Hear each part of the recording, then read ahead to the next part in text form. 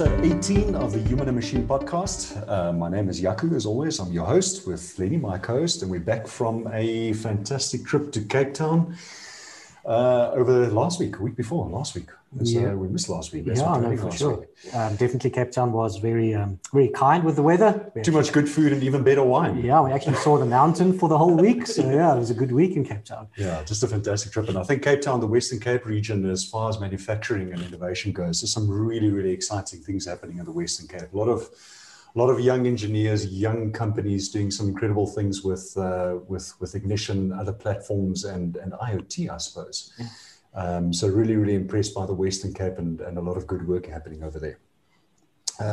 In our last episode, we spoke with Brian Pinnock from Mimecast, just really about cybersecurity and the evolving threat landscape and how manufacturers can increase cyber resilience. If you missed that episode, it's well worth a listen, as Brian shared some really insightful facts and also guidance on how to become cyber resilient. And I think the primary one for me there, Lenny, was the fact that email is still the number one attack vector. I think that podcast scared the living crap out of me. As it should, I suppose. As it should, being cybersecurity and just how easy it is still for infiltrations to happen. Yeah, that's scary stuff. Cool. So this week we have definitely backed by popular demand. We have Walker Reynolds from Intellect Integration and 4.0 Solutions based out of Texas. We ran out of time with Walker during our first recording. That's obviously the one where we got into OEE, why it's important, yes, why it's still relevant. Great discussion. We did run out of time, and we desperately wanted to get a view of what Walker, it was a little bit of a carrot that he threw in right towards the end of the conversation where he mentioned the unified namespace. So we really wanted to get an understanding of what the unified namespace is and also what Walker describes as the Holy Grail. And Lenny, I know that's something that's dear to your heart as well. No, definitely. I think for me it's twofold. If you look at the kind of standard automation pyramid and how integration, we used to do integration between the layers, for sure, 15 years. If you take one block out of the integration pyramid, then you're pretty much stuck. You have to pretty much redo everything again. And I think with the concept of the unified namespace, it definitely shatters that bounds. Another point for me that's very dear to my heart with the unified namespace is especially with us at Element 8. I mean, we distribute 3 products, Ignition, Canary, Flow. Yes, there's overlap. Yes, some has dashboarding capability. Yes, other has as well. And the unified namespace is really a concept where, you can build a dashboard tomorrow in Ignition. If it doesn't work for you, you try build it in the other solution. The point is that you do not throw your work away. That KPI and stuff that you've done is available in the namespace for any other piece of software to actually consume it. And I think that's great. Okay. Well, there's 2 things for Walker to address already. So we have Walker online. Walker, really good to have you back on the podcast. Thanks for taking the time again to join us. Early morning, your time again. That's right. Thanks for having me again, guys. And this time it's 7:30 local. All right. So it's a late morning for you. Yeah, that's right. How have you been? We've been blessed. We've been incredibly busy. A lot of new engagements with really large enterprise clients. And we moved into a new office. In fact, we just completed that move this past weekend. This is my first day sitting at the desk in the new office. So things have been incredibly busy, but also at the same time trying, because of obviously the state of the economy and there's a lot of instability in the market, but with instability comes a lot of opportunity. And so I think everyone in our industry has reason to be encouraged, not discouraged. Absolutely. And I think busy is good. I mean, just being mindful and grateful for being busy, where so many folks are not busy at the moment. So that's definitely something to be grateful for. So Lenny already opened up with 2 very interesting departure points and notions there. I don't know if you want to, if we want to kick off right with those around the notion of an IIoT platform or the promise that an IoT platform delivers, that there is a unified namespace. For me, I want to chat a little bit about scaling as an important consideration. But yeah, really, the unified namespace is something that I was not really aware of, at least not per your definition. So we'd love to maybe kick off with that. Sure. So before I start, let me start with, I want to lay a basic premise. And that basic premise is all organizations are trying to achieve the Holy Grail, right? So if you think about what the Holy Grail is, if you were to take most chief executives of manufacturers, whether those are Fortune 500, Global 100s, or mom and pops, the Holy Grail is they want a fully integrated business. That is a fully integrated business made up of digital factories. And why do they want those factories to be digital? Because it's much more efficient to be digital. You have a higher rate of accuracy when record keeping, when event tracking is all digital, right? You get the event from the horse's mouth, and then you store it digitally, and you can be certain that if it was integrated correctly, that the data is accurate. So number one, it's accurate. Number two, it's much more efficient. Humans are slow at data collection, right? Humans are really great at innovation, but we're really bad at all of the repeatable tasks, right? And by bad, I mean we're not efficient at them, right? We get bored, and with boredom comes inefficiency, right? Yeah. So the basic premise is a fully integrated business made up of digital factories. And what that means is that everything and everyone is plugged into a network. All the layers of your business are integrated, and they operate based on data and information from all of the other layers in real time. This goes to the automation pyramid that Lenny mentioned. The stakeholders all know the state of the business in real time. The state that they care about is, what is our cost? What's our profit? Where are we on schedule? Where are we to our plan? Where are we to our forecast? And there's one version of the truth. That's correct, right.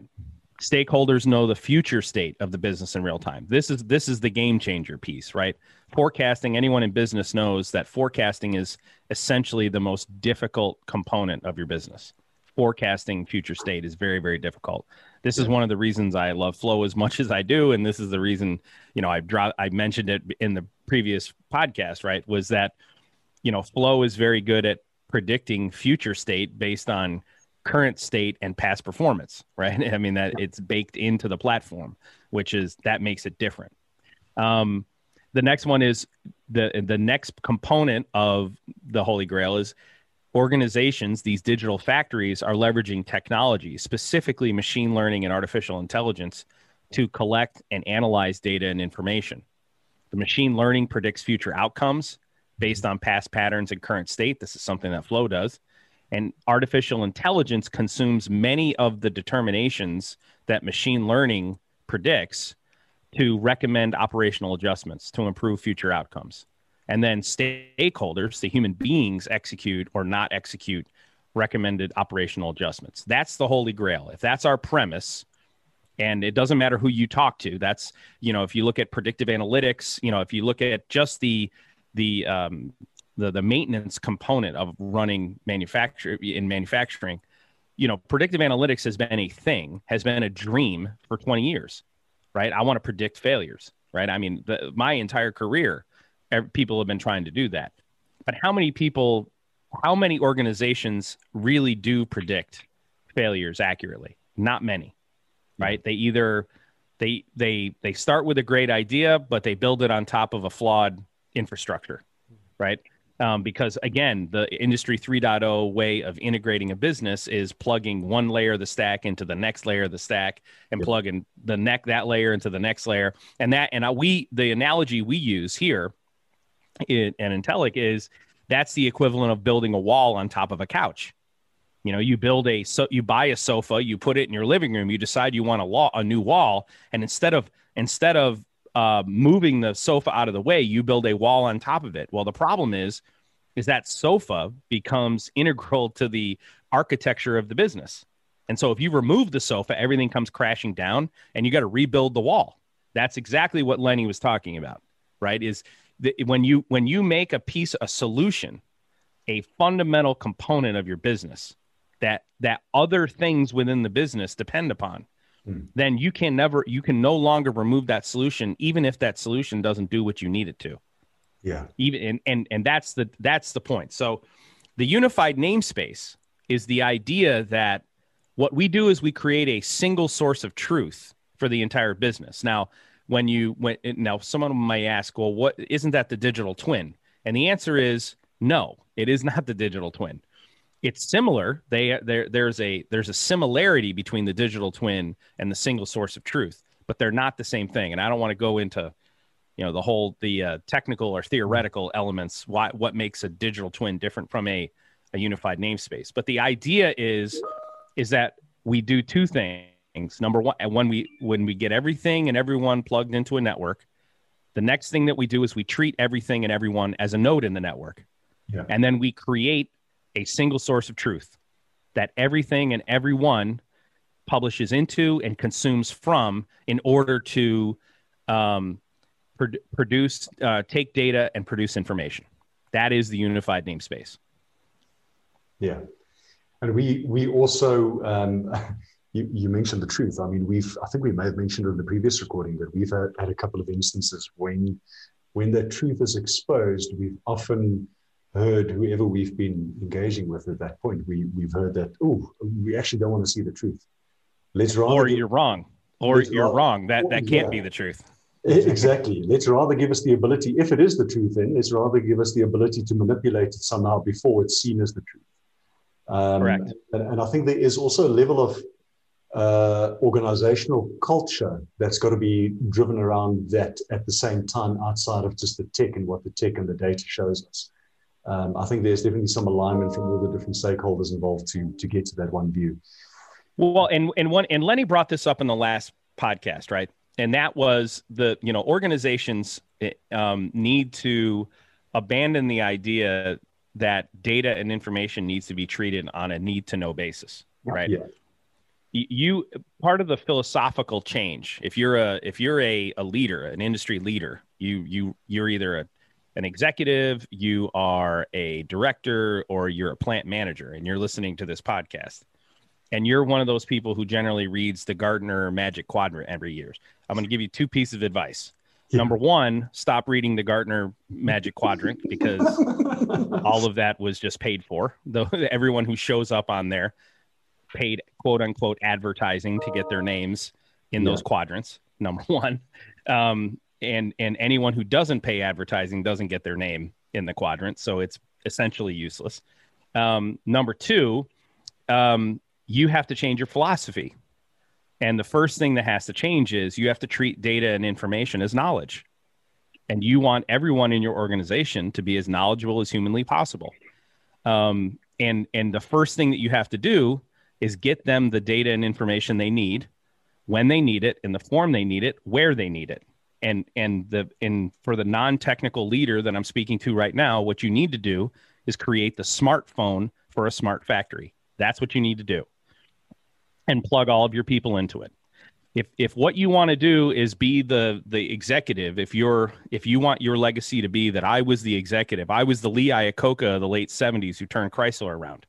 Mm-hmm. If you want to be Elon Musk, who created Tesla when everyone said it was impossible, or SpaceX when everyone said it was impossible, or if you want to be Bezos, who said, how are you going to create a $1 trillion company selling books? Or you want to be Steve Jobs, who says, who the hell is going to buy a smartphone? Nobody's saying they want a smartphone. Or you want to be Henry Ford, who created cars when everyone wanted a faster horse and buggy. If you want to be those people, then the first thing you have to do is change your philosophy. Yeah, for sure. And I think what you mentioned also speaks to the scaling that I mentioned. And I mean, it makes 100% sense. Like with most things digital, scaling is a consideration for growth. And when organizations implement these new IoT solutions, they want to add new applications to the system, need to build new connections between the software and all these other interconnected systems. What does all of that mean for integration costs and deployment costs? And that very much speaks to what you just mentioned. And it's something that really has to be considered from the word go and not be considered as an afterthought. So this is where I want to bring Michael in at the end of my comments here. So one of our lead engineers, so one of our senior engineers, and he is the other half of our architecture team at Intellic Integration. So the two solutions architects that we have are myself, and we have a guy named Michael Walker who's on the call. Michael, and I want Michael to chime in here. So the concept of the unified namespace came out of my head, right? I mean, I know other people probably thought of the same thing. But I wasn't taught the unified namespace. The unified namespace was something that it evolved in my head. It was one of those things like, why do we do it this way again? Why is it we're not just putting everything? Why do we keep assuming what it is people want to know when we're integrating? Why is it we're just not giving them all the data in a place to use later on if they want to? And why aren't we putting everything in a unified namespace? Why aren't we putting it in a central location? And people have tried to do that, right? And the idea was, hey, let's use OSI Pi or let's drop it into a database. And this goes to the scaling thing. Well, that's another good question. That's another good question. Isn't he, maybe not right now, but isn't he industrial historian? Is that a unified namespace? Well, definitely not. Even worse. I mean, we see it every day. Sorry, Walker. We see it every day where people say, I'll just let this IoT little sensor push data into my Azure Data Mart or wherever it is sits in the cloud. And they think that is now a platform where I can now take data out for machine learning, etc., which is definitely not the case. Yeah, that's a good one. And what I would say is what I would do is recommend for anyone who believes that that's the case. What I recommend is that they go to HighByte's YouTube channel and watch the webinar that they did earlier last week. Okay. So it would have been November of 2020. Go watch the HighByte, because we talk about why you can't do that. It comes up in there. When it comes to machine learning and artificial intelligence, normalization of data is a critical component, right? And that's the reason you can't take events with all various timestamps out on the edge and dump them into a data lake and expect to be able to run linear regressions against them. It doesn't work. It's the reason machine learning fails. The first thing you have to do with events is you have to normalize them. That is, you guys already know this because of Flow, right? You already know, you guys do, the part of the reason you guys do the buckets of time is so that you get the data normalized. Hey, all right, I think you guys call them, or you call them measure, or you call them buckets, right? Yeah. Right. The reason you do the buckets, right? So, but I want to talk about scalability, right? So the reason you can't dump it in OSI Pi and the reason you can't put it in a database is it won't scale. There are too many data points. There are too many transitions. You can't it won't work. That's number one. Number two, there's engineering that goes into that. What you have to do in order to be able to create a unified namespace. So let's define what the unified namespace is. Unified namespace, number one, is a single source of truth for all data and information in your organization. Think of this as a file share. So when I go into a file share, the corporate file share in my company, it is set up with a structure so that I know how to navigate to the folder I need to get to and retrieve the document that I want to get. And anyone else can follow that structure and do the same thing. When you add a new employee, that employee adds their folder to the correct place in the namespace, and they put their information and data in it, right? In a nutshell. That's what the unified namespace is, with the exception of the unified namespace is really structure and events. So when you think of an MQTT broker, what we do is we create if we use MQTT as the unified the technology, which it doesn't have to be. We just recommend that it be MQTT. The structure is ISA 95. Why? Because that's how every organization either does or should be structuring their information. ISA 95 is enterprise, site, area, line, cell, right? And then what we do is we extend that.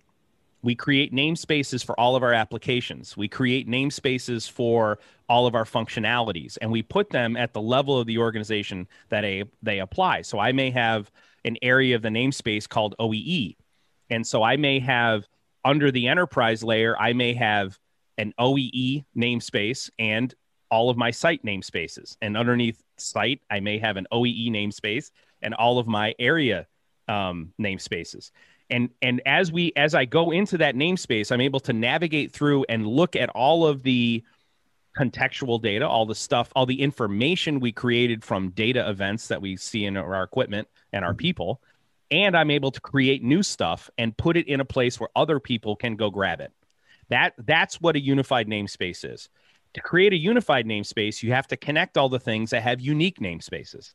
So a PLC has its own unique namespace. An application has its own unique namespace.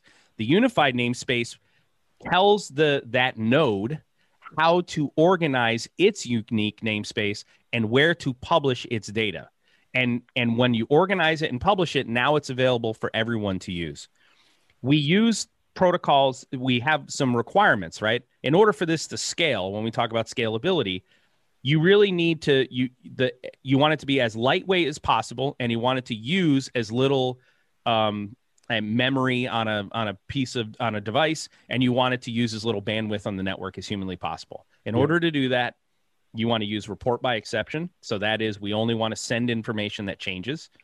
We want to use edge driven. That is, we don't want to have to request for changes. We want, when a change happens, we want it pushed into the unified namespace, and we want it lightweight and open architecture. The reason the open architecture piece matters, because if what you want to do is change out, let's stay continuous here. So we're using Ignition, we're using Canary, we're using Flow. Here's something that all three of them have in common. You can build dashboards in all three of them. 100%. Okay. And all three of them are good at building dashboards. But where you build the dashboard is a function of the information you're displaying on that dashboard. There is a place where Flow is the appropriate mechanism to create the dashboard.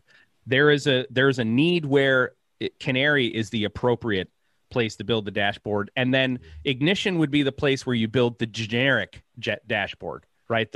Ignition is not great at anything. It's good at basically everything, right? But it's not great at really anything. Ignition is a jack of all trades. It's the Swiss Army knife, right? Yeah. Flow is not a Swiss Army knife. Flow is it's a Japanese chef knife, right? That's what it is. And it has a very specific thing that it's really, really, really good at. Same thing that Canary is, right? The point is that I could initially build my dashboard in Canary, be unhappy with it. You know what? That's data that's generic, and it needs to be in our generic tool for building dashboard. And I could literally just kill the dashboard. I could take a screenshot of it, kill it, go over and just recreate it inside of Ignition, and and there's no additional integration needs to be done whatsoever, because all three of the platforms are consuming data and producing information into the exact same namespace. That's open architecture. And Walker, Yep. Go ahead. Sorry. I love that idea that if you are consuming data to produce something or show something on a different dashboard and you're doing it 3 times, then you're doing it wrong. I love the notion that if you've developed unique content for your specific application, to push it back onto the unified namespace. There's other applications, there's other solutions that want to get that calculation or that piece of data. And I think that's a very, very important concept of this, is to have that sharing ability between who's consuming and who's producing data. And it should be available for everything, right? And I want to take it one step further. And this is where I want to bring Michael in. Okay. So what we've talked about is we've talked about capability, right? How the important of architecture is with a specific capability. That is, I don't want to paint myself into a corner. If my capability is, I want to create an efficiency dashboard that predicts future efficiency on this shift. If I create a unified namespace and I create a technology stack that is built on MQTT and report by exception, edge-driven, open architecture, I can plug many solutions in. I could plug in Canary Labs Historian. I can plug in Flow software. What do you guys call Flow? What is the Flow solution called? Flow information platform. Yeah, information platform. And I can plug in Ignition. Yes. I can plug in all three, and all three of them can produce and consume from the exact same namespace. Yes. Right. And I can move the capability around between the three of them. But I want to take that one step forward. So now I'm talking to the systems integrator and I'm talking to the plant manager. Okay. And this is where I want to bring Michael in. This also extends to your projects. Okay. So a couple of years ago, and it'll probably take me 10 minutes to do the background here, and this is important though, and I think it'll be valuable to everyone. A couple of years ago, about 26 months ago, we were looking for a plant in Dallas that we could use as our our example facility. Instead of us going into conversations with clients and trying to sell this on a whiteboard, right? What we decided to do was, you know what, we need a plant to show people. That's what we need. And so we asked the question, what type of plant do we need to do that? What do we want to get out of that? Well, what we want is a plant that basically lets us, we want them to have no digital transformation whatsoever. We want them to be purely based on paper. We want them to have disparate systems. So that is many different types of PLCs, many different types of software, all that kind of stuff, right? We want them to be in a regulated industry, because we don't want regulation to be the objection to not digitally transforming. And we want them to let us do it our way. We want them to get out of the way. Okay. So that we don't have any of the political inefficiency. And what happened was, about 26 months ago, just through sheer luck, that plant called us and they needed some help. They had decided they wanted to digitally transform. Their vision of digital transformation was, let's connect all of our equipment using an OPC server, and let's build a custom web application that makes a dashboard, and it gives us basically 3 KPIs. That was their vision. They wanted to use KEP server and they wanted to use a data logger. So they brought us in, myself and another guy named Matt Olson, who's our engineering manager. And Matt and I went in and we started working on this project. It took us a couple of weeks. We got all their equipment connected and all the network address translation done. We installed KEP server. We installed the data logger, and we were working with their engineer. And when we got all done, we did what they asked us to do. We said, hey, you know what we want to do is, they had a printing press. So what this company does is they make packaging for food and beverage. They make chip bags, basically. So they bring the raw material they bring in the back door is film, and what they ship out the front door is bags or rolls that could be made into bags. Okay.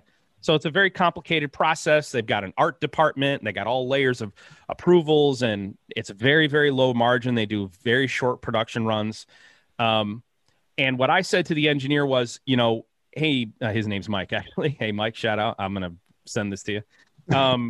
I said to Mike, hey, Mike, would your ownership, would your board of directors be interested in letting us do a pilot on that printing press right there? And it was like a multi-million dollar printing press, state of the art, Siemens motion control, the DH485s, super high end stuff.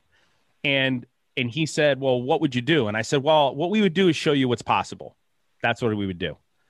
And I said, and I'll pay for it myself. You don't have to pay anything. We'll do the pilot.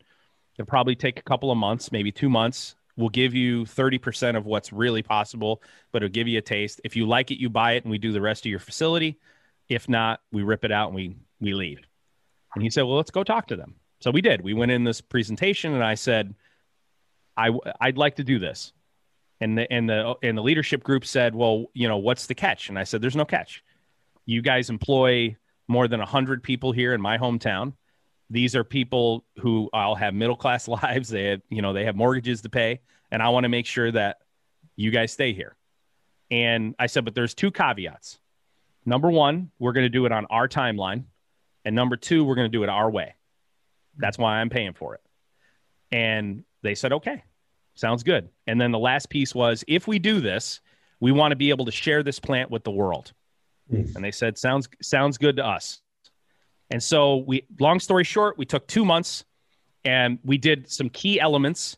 Like we digitally transformed their job jacket, which is a highly, highly complex way that they build the job order when it comes in. We digitally transformed that. We installed OEE using our MES 4.0 platform. One of the first things that, they weren't calculating OEE. We integrated with a shop floor system where they were taking inputs from operators. And then what we did was data analysis. We found that there were some databases running on the press that they didn't even know about that contained historical production information from the past. And so 8 weeks later, when I presented, we really focused on 3 things. What's the difference between digitizing and digital transformation? So we highlighted that. We digitized your job jacket. We digitally transformed your press. Okay. Number one. Number two, we gave them an analysis of two things. Number one, who were their most efficient operators? And number two, the flaws in collecting downtime information and waste information from human beings. Because we were capturing the actual events from the machine and we were comparing them to the ones that were being reported by the operators. And so that was number two. And then number three, what we did was we tied recipe set points on that press to historic data in the past that they didn't even know they had, that was running in databases on the machine. The OEM never told them about. Yeah. And when we showed this to the leadership group, they nearly fell out of their chairs. And 2 years later, we have fully digitally transformed their entire facility. Michael took over the project in January. And what I really want to highlight here, is we use the process, we use the unified namespace to easily extend new capabilities. So this all started with essentially MES and I don't want to say recipe management, but recipe analysis. So MES and recipe analysis on all of their equipment. But since then, it is extended far beyond that. And with that, what I want to do is bring Michael Walker in, who's one of our solutions architects, and have Michael speak to how did this really change? How does this change the approach of doing projects in a facility? And specifically, what's the role of the unified namespace in saving the cost of integration and speeding up the time to value for these new capabilities? Michael, please. Awesome. Got it. Yeah. So just to give a little bit of my background, I primarily focused most of my career around MES. So a lot of database front ends to record production related data, OEE, traceability, quality, and then more or less correlating that with what typically surfaces out of a control system. So when I joined Intellic, the idea of the unified namespace, especially around MQTT, I knew about the protocol, had used it, but to be honest, in my home and then also in a couple of production environments, but it was all around just getting access to real-time process data. And so Walker's idea of leveraging MQTT as a means to integrate, a lot of times what is this point-to-point integration. I want to download orders from my ERP. I want to download bill of material from my ERP, reach into another system to pull out a product specification data set that we're running right now on the production floor. So that's where the shift change happened for me, is moving from leveraging MQTT to surface real-time process data to leveraging it as more or less an infrastructure that we can integrate any type of data. So when I took over this particular project, Walker's been explaining in January, we had a lot of challenges. We were showing them data, and the more data that was being seen, the more they wanted to do with it, specifically around things like their standards. So the big thing that the light bulb hit for them, that came off for them, was we are massively wasting setup time. It's not accurate. Our standard seems to be way off. So this particular customer came to us and said, here are our new standards for this product running on this line, and this standard will change based upon are we moving from one product family to the next. And so we were able to integrate our system with more database tables that they had exposed to us, and leveraging the unified namespace, basically reach into that system, bring over these data sets, and match that to all the tags, if you will, in Ignition, to in real time consume that data set and calculate what OEE should be based upon all of their updated standards. And so I say all that to say is leveraging MQTT as a protocol to bring in all these external systems, not just the real-time data, was the shift change for me that made it real. The unified namespace can work. And Michael, we've been, yeah. Sorry, can you speak to the art part? So, because I wasn't part of architecting the art piece. All I know is that the art group was a complete data silo. Yeah. There was really no one else in the organization was connected to it. Can you explain? Because I think this is the one that the listeners will connect to is the idea that we're taking, I think on the plant floor, most integrators are accustomed to being able to see the state of all the equipment, right? And I mean, and that doesn't mean that all plants are like that, but I think we're never surprised when we see the state of equipment kind of unified. What we're surprised is when all of the ancillary business processes that are generally stuck in data silos become fully integrated with the business. Can you speak a little bit about the process working with the art group and how, we essentially just extended the unified namespace to include all of their functionality, which then exposed the state of art to the rest of the organization? Can you speak to that a little bit? I sure can. So the art department, or the process of making artwork that gets printed on flexible packaging, finished good, it has a massive amount of complexities that are involved with it. And so this particular customer, when they would receive an order, their art department had built processes that they follow. They were using Monday.com as a project management board to track the statuses of all of their art jobs that they had in process. And then they were manually interfacing back to their order entry system to basically indicate, hey, this job is done. You can pick up the finished good of our department, which is basically plates that get mounted and go into the printing press. And so what we were able to do is extend the unified namespace into that department. And so architecting basically a new database that integrated with their order system.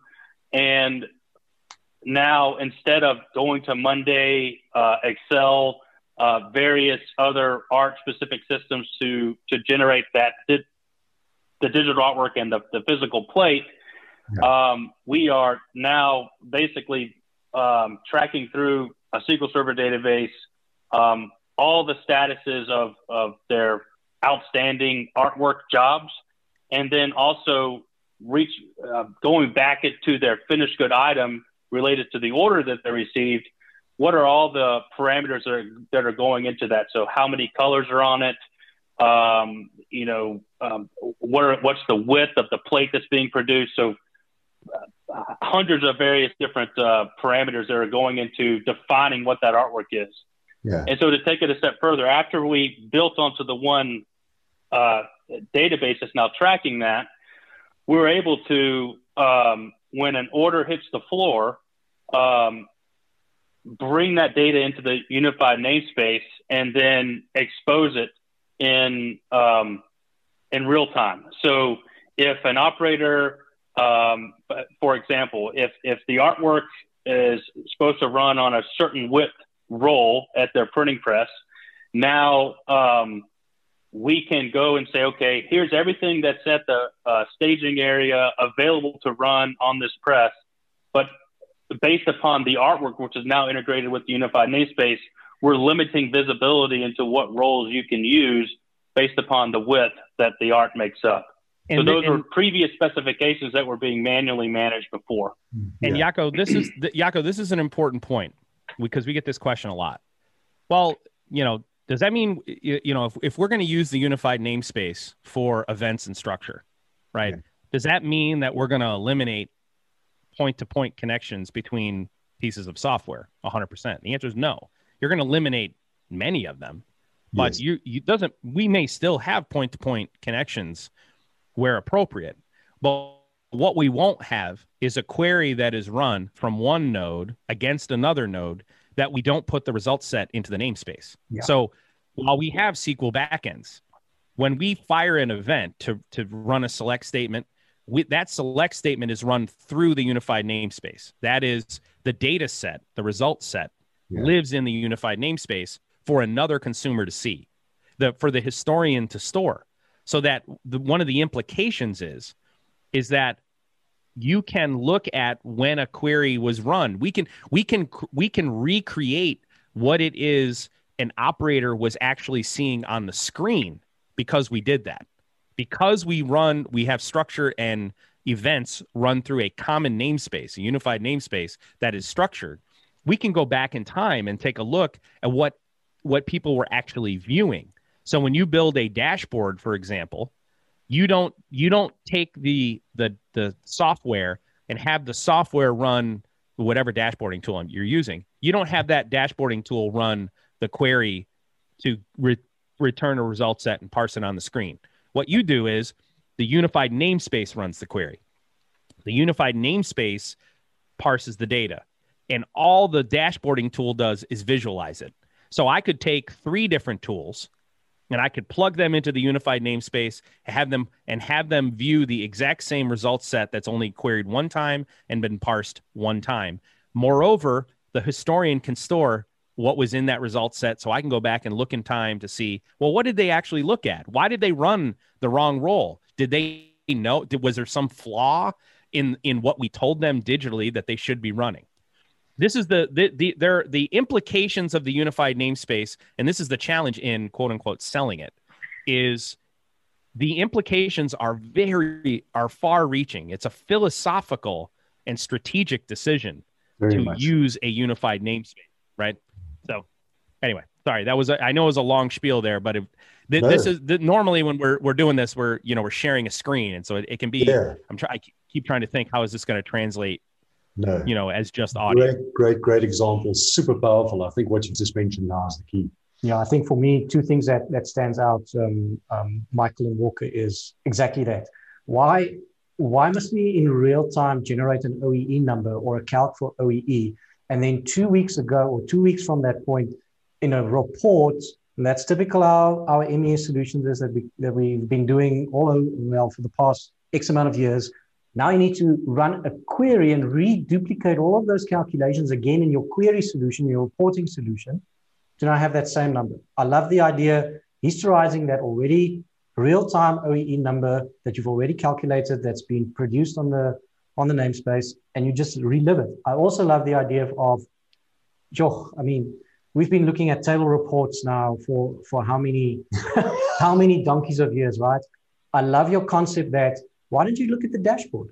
Yeah. The dashboard has so many other contextualized information, like you explained with what is the sizes of the WIP inventory of the wrapper. Why don't you look at the dashboard in the historical way?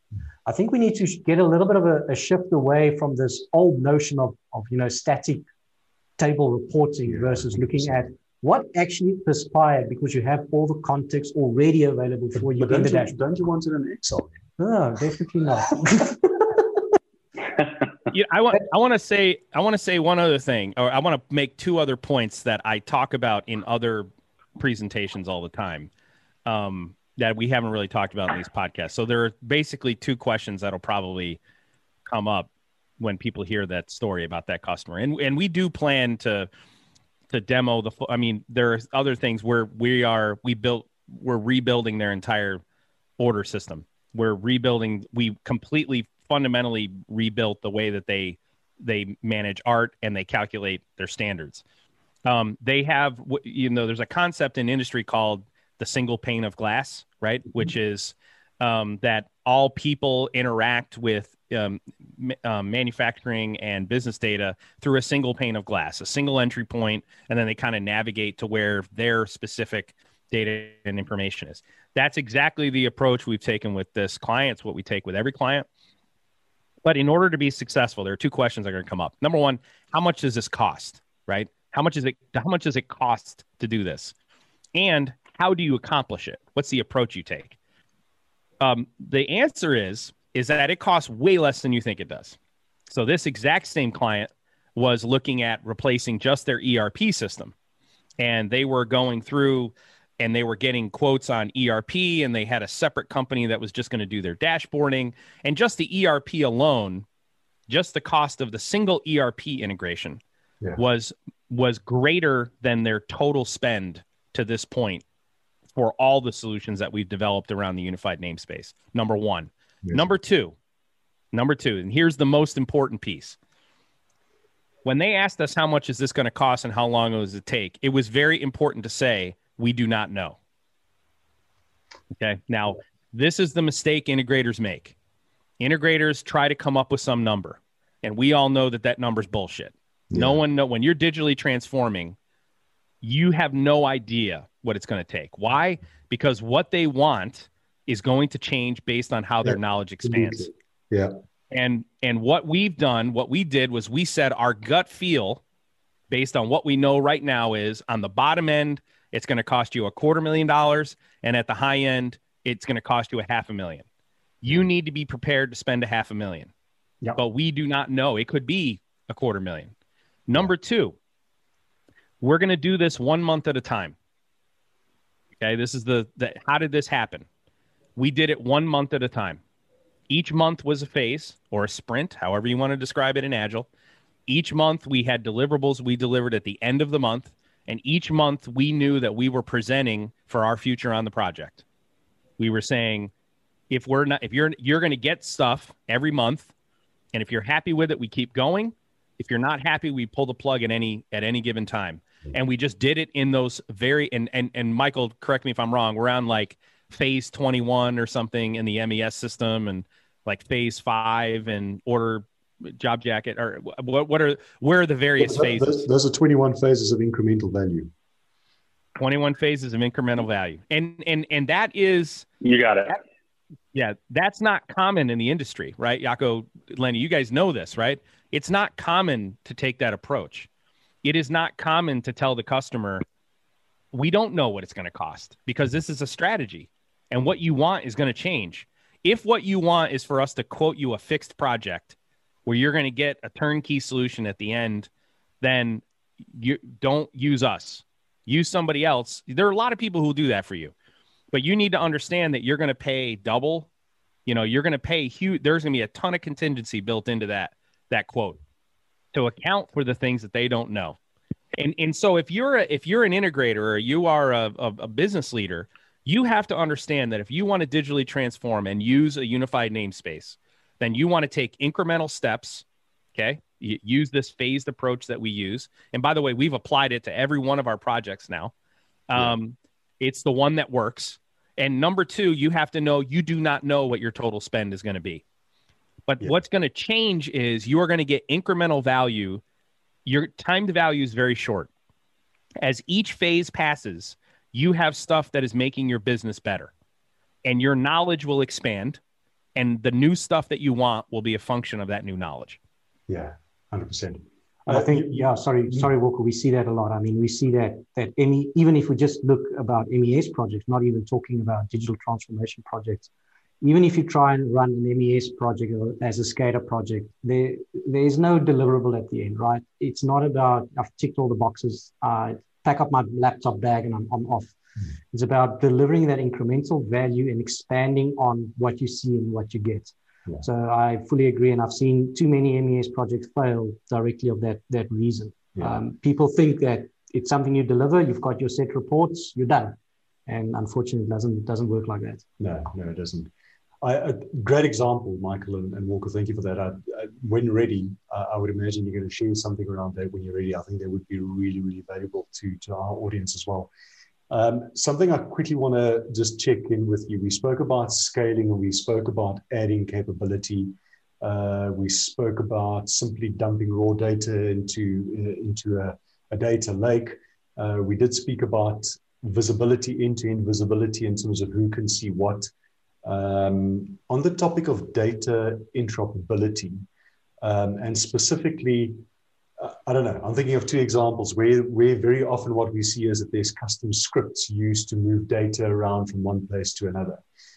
We find that teams or people or individuals are spending a lot of time really just prepping and massaging data to get it ready in a usable state. So under that topic of, I don't know, what do we call it, data interoperability or data, what are some of the realities there around what is available, what could easily be achieved, and maybe some tech that fits within that sort of bracket? So, Michael, do you want to take a stab at this one first, or you want me to go first?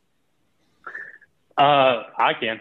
Okay. So for the example, back to our use case here, the systems that they had in place, just to give you a feel for their technical staff, very bright people with an accounting background who learned how to program. So when you look at, yes, when you look at some of the store procedures, they were running a standalone C# application on their production floor that was manually recording production data. When we opened the hood on that, it was clear that we had a lot of work to do around, not only just getting back to what really is the raw data, but then also breaking down, 20 plus C# classes and methods and all that, driving into their store procedures behind the scenes to see how they handle different business scenarios. And so what we did was leverage Ignition for that. So a lot of times what you'll see is we would go back and source the raw data and bring it into an Ignition data set tag. And then we would use expressions on top of that to map appropriate data set, row and column values into a tag. So let's say it's back to the example of standards, right? We're running a work order for this, customer X, and we finished a previous work order for customer Y. Now, behind the scenes in SQL Server, we're running a bunch of logic to understand what's the relative changeover time. And so what we did in Ignition was just bring over the raw standards. And as we see that, hey, we were transitioning from customer to customer, which was running, product family X, and now we're on product family Y. In Ignition, that's where we ran our business logic to basically recalculate what, the appropriate setup standard, run standard, and everything else should be associated with that job. And we do that in twofold: on their production scheduling tool and at runtime when they actually start that work order on one of their assets. So that's an example of where you have complex business logic, and then leveraging a tool like Ignition and the expression capability, also Python scripting, et cetera, to basically extrapolate what that is. And one of the things I want to point out is, so Michael leads a team of developers, 3 people on his team, and I review their code just once a week. So on Friday evenings, we use a tool called Fabricator to manage all of our code. A lot of people use Jira. And I go through and I just do a architectural peer review each week. And I never have to change anything on their team, ever. And Michael will tell you, I never send them a message, never comment, hey, you need to do it this way, or hey, let's change it to that. And here's why. One of the challenges, we talk about scalability here, and is when we evaluate developers. So a lot of customers will hire us to evaluate another integrator, for example. They'll bring us behind, do a peer review, that kind of thing. One of the things that we're looking for is what type of coding habits they have, right? So are they the type of people, are they running a lot of scripts on the actual client itself? So that is when a client is fired, I open up 10 instances. Am I running the script on the client? Am I running the query from the client? Am I doing some function from the client itself when I don't need to? So in order to scale, what we have to do is we need to centralize operations as much as we possibly can. And by operations, I mean we need to centralize events, transactions. We have to centralize them as much as we can. Run, only query a database one time, instead of 20, right? Run a stored procedure instead of running a series of queries that on SQL client side, right? That kind of thing. Yeah. The same thing with the namespace, right? Bring the data into the namespace one time, don't repeat it multiple times. So Michael's team is very, very good at centralizing all of their scripts. So all the Python code gets centralized into packages and functions and methods. They're very good at using classes and instances. And what I want to get to here is this point. If you're going to be involved in digital transformation, again, I'm an integrator, or I'm a plant manager out there, or an executive. Your team is not going to be made up of engineers. Your team is going to be made up of engineers, project management professionals, and software developers. And you need software developers who you can teach engineering to, and you need engineers who you can teach software development to. And what you want are the experts in both fields on your team. Software developers are the ones who yell at the engineers for putting what should be in a class into an individual variable or function running on a screen, right? That's bad. That's bad software development practice, and it won't scale, right? And it's engineers who yell at software developers for not doing appropriate levels of planning before they start writing their code, right? Software developers will just jump in and without really wireframing or, actually writing down a problem statement, they won't do that. Engineers do. Yeah, right. And so what's important here is that the way you build your team is also changing. As an integrator, most integrators have one business intelligence guy, if they have any. Your team should be made up of half your team should have experience in business intelligence. Yeah. And not just one person out of 40 engineers, 20 of them should have experience in business intelligence.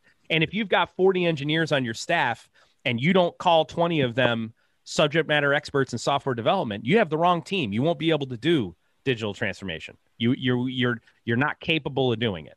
And so many things about the approach that you take has to change, right? You have to, from the end user, from the customer's point of view, from the OEM, from the integrator, from the individual engineers and software developers, it's a completely separate way of thinking. And that's the reason that this has been such a slow progress. It's been a slog in industry specifically. And it's very, very important to understand that scalability, you can build lots of great applications, okay? And you can build them wrong. You can build amazing capability and build it wrong. And it won't matter right up until the point you try to scale. Yep. Yeah. And the second you try to scale it up, you're going to hit critical mass and everything comes crashing down. And the last thing in the world you want to do is go back and refactor a project that's built on 250,000 topics inside of an MQTT broker. Yeah. 100%. Right. And then obviously, it's normally the software that gets the rap, all right? Software wrote itself. That's right. That's right. Yeah. The platform is what gets blamed. Yep. And the platform and people and when initially with Ignition, this happened all the time. Yeah. And Ignition got blamed. It doesn't scale. It's too slow. It's this. No, it was integrated incorrectly. Yeah. With Ignition, the Ignition platform specifically, I used to say this all the time. I still do. At its base level, Ignition is as easy as it gets. Drag and drop. Put a tag in, drop it on a screen, visualize it, you're good to go. It couldn't possibly be easier. At the high end, it's more powerful than any platform ever created in all of human history. And there's no problem you can't solve with Ignition. Yeah. And I want you to prove me wrong. I think it's one of the points that we've at least heard over the last couple of months is the ability to do so many different things in so many different ways. Correct. Yeah. And with that is great power, right? Has unbelievable power. And with unbelievable power comes unbelievable responsibility. 100%. And it is very easy for incredibly gifted engineers to make a design mistake that kills them when they try to scale, which is the reason that you have to approach these projects using teams of subject matter experts. Yeah. You have to have peer review built into the process, because even the best engineer, even the best software developer is going to make a strategic decision that's wrong, that won't scale. Wrong means it won't scale. Yeah, absolutely. Walker, I know we're running out of time a bit, but I want to just touch on two things. I don't think we have to talk about it too much, but I do just want to iterate that, and maybe you can just confirm that people also shouldn't think that with any platform you'd be able to construct this unified namespace concept. Correct. I get this question a lot. Okay, can I use X for the unified namespace? Can I use Y? Sometimes the answer is no, I can't. You can't use X. Sometimes the answer is yes, you can use X, but you shouldn't. And sometimes the answer is yes. Okay. And right now, if somebody wants to ask me, hey, what should we use for our unified namespace? I think Michael will agree with me here, and myself, Michael, and Matt, who are the three guys who, Matt isn't a solutions architect yet, but he's architecting some smaller solutions, and he's done we have a case study on a project that he's led that I think a lot of people are going to be incredibly impressed with. Actually, I know they will be. Our unified namespace now is 100% of the time is built on MQTT, number one. Number two, the unified namespace now is being run through, I think EMQ is our broker of choice, right? Michael, have we settled that EMQ is the route we want to go? So we're using EMQ as a standalone MQTT broker as the unified namespace. But then we are using solutions like Ignition, Flow, Canary, Factory Studio. Those are our four core application solutions that we are using to convert the raw unified namespace that's running in EMQ into something that people can work with, right? Into tags and to a structure and events that they can work with. We're using AWS in the cloud. I don't think we have any scenario where we're using Azure right now. But it is very, very important to understand that OSI Pi can act as your unified namespace, but it shouldn't. Okay, you could technically do it, but you absolutely should not. So, and this is the number one that pops up is, can I use OSI Pi as my unified namespace? And the answer really is no. Why? Because A, it doesn't act as a broker, and B, it doesn't use MQTT to publish out. So it can only subscribe over MQTT. So you can't take the namespace that's inside of OSI Pi and send it out. It also isn't versatile enough, right? So our unified namespace of choice has been Ignition over, the last 5-6 years. It's been Ignition. We've used Factory Studio in applications where speed is of the essence. So Factory Studio is much faster than Ignition is. And because it's .NET, it's basically right on top of the motherboard, whereas opposed Ignition is wrapped in a Java wrapper, right? So it's a little slower. But we use Factory Studio where speed is of the essence. But really those are the two that we use. We use Flow as a node application, which could, in theory, act as a unified namespace with a third party namespace sitting next to it. So no, the answer is no. Not everything can be a unified namespace. If you're not a technical person and you haven't done this before, what you need to focus on are 4 bullet points. Number 1, is it report by exception? Number 2, is it edge driven? Number 3, is it lightweight? Number 4, is it open architecture? If you stay committed to those 4 things, you're going to end up at the MQTT 3.1.1, MQTT 5, or Sparkplug-B destination nearly every time. Thanks. That's exactly where I wanted to end off. And maybe just the last thing about report of exception is that exact timestamp one. We spoke about a little bit right at the beginning about timestamping and polling and exactly when events happen. And report by exception is exactly what you need to get that exact timestamp, especially on the edge, on when these events fire on your plant floor, 100%. And what we do, I want to say one real quick thing. We're getting ready to do a big machine learning implementation for this client we talked about, actually. And we're using the unified namespace to do it, and it's actually going to be a very easy integration. What we're going to be doing is sending 2 timestamps. We're going to be sending the event timestamp, that is the transition that was pushed when the event happened, okay? And then we're going to be using a normalized timestamp for machine learning. and we're going to send both. So you're going to have in the JSON, you're going to have a timestamp that we're telling whatever machine learning tool we're using to use, so that we can get the rising edges lined up, right? And otherwise it's fuzzy, right? And machine learning people know what I'm talking about here when I say the data becomes fuzzy. If I'm dealing with 5 data points and I'm looking for a relationship, one of the first things you want is, when this thing happened, what was the value of this other thing? Well, the truth is, if I don't have the timestamps lined up, I don't know. It's fuzzy, right? When was the rising edge of that following event or relationship event? So we're actually going to be publishing both the event that was pushed when it was reported, the timestamp, and the normalized timestamp, to say to machine learning, hey guys, these values are related.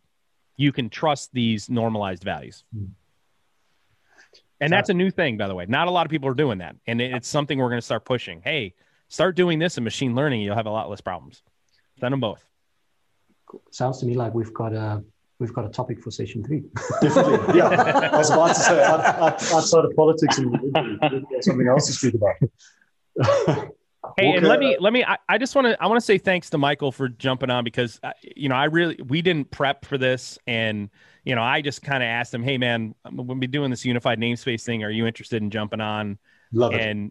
And there was no prep at all, so I appreciate him coming on without any chance to he didn't know what he was going to be asked or anything, so I appreciate it, brother. Absolutely. I think it was massively insightful getting that the real, very practical example. Real practical example. Michael, thank you very much for your time. Walker, thank you. Always amazing speaking to you. Always good catching up. It feels like we could almost do this weekly if we had the time. Love the passion, love the innovation, love the wanting to do more and do it smarter. Keep up the great work. Is there anything, I've made a couple of notes here, Lenny, about HiByte specifically. I mean, if there's anything else would be valuable to share with the notes of the recording, please send that over. But awesome. Yeah, and what I do is I think I'm going to send an invite to the Discord. If people are more, if they want to ask more questions, or they want to talk to an entire community of, I think we've got 700 people in there now.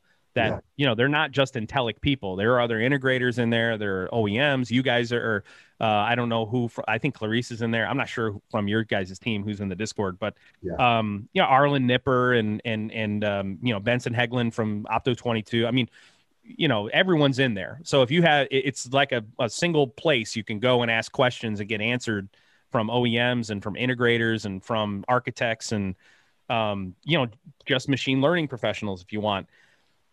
That's really the place I think people should go if they've got more questions. It's a no sell zone, right? It's we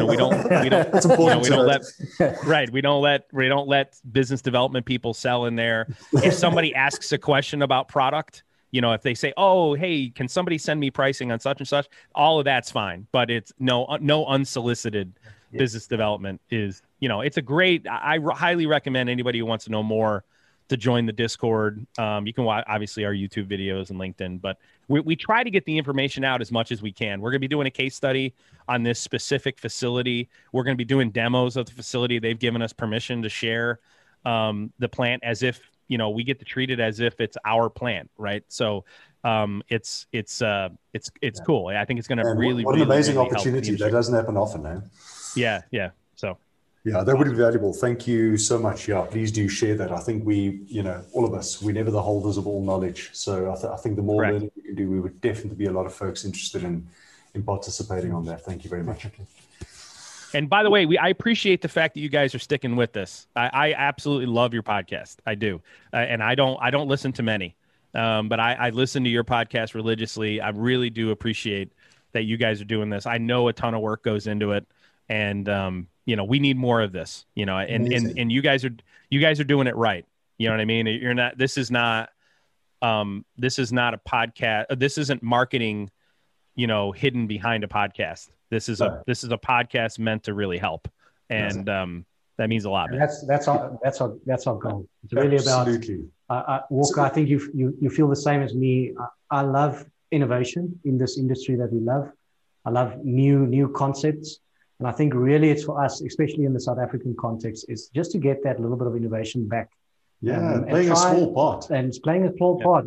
Play and get people to actually try stuff and try new things. It really is all that this is about. Thank you for the support. We definitely listen to all your stuff as well. But thank you for your support from over the pond. Appreciate it, brother. Great. Lovely chatting to you again.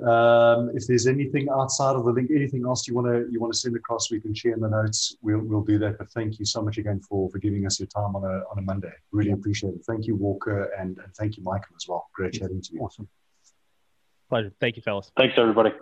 Cool. So next week, Lenny, we have one more podcast left for this year, for 2020, and we call it a wrap. It's our Christmas special. And then... Are we singing? No. No. We can do a Saturday. we can maybe wear a bright red jersey with some reindeer on it. No, it won't be a video. We won't do any singing either. So we've got one more podcast left. I think we've lined up Michelle. We just have to confirm that. She's been an integrator in our industry for, I think 20 plus years. Yes. And we're going to chat to her a little bit about how things have changed and how they also have stayed the same. Yes. So that's going to be a very philosophical discussion with Michelle. And we'll hopefully line up for next week. And that'll be our final podcast for the year. That'll be a wrap for the year. Yes, so we are obviously going to finalize our topics for when we get back January 2021. So please, guys, get the topics and suggestions to podcast@element8.co.za. And then if we don't see or speak again, see you in the new year. Awesome. Thanks, everyone. Look after each other and stay safe. Bye-bye.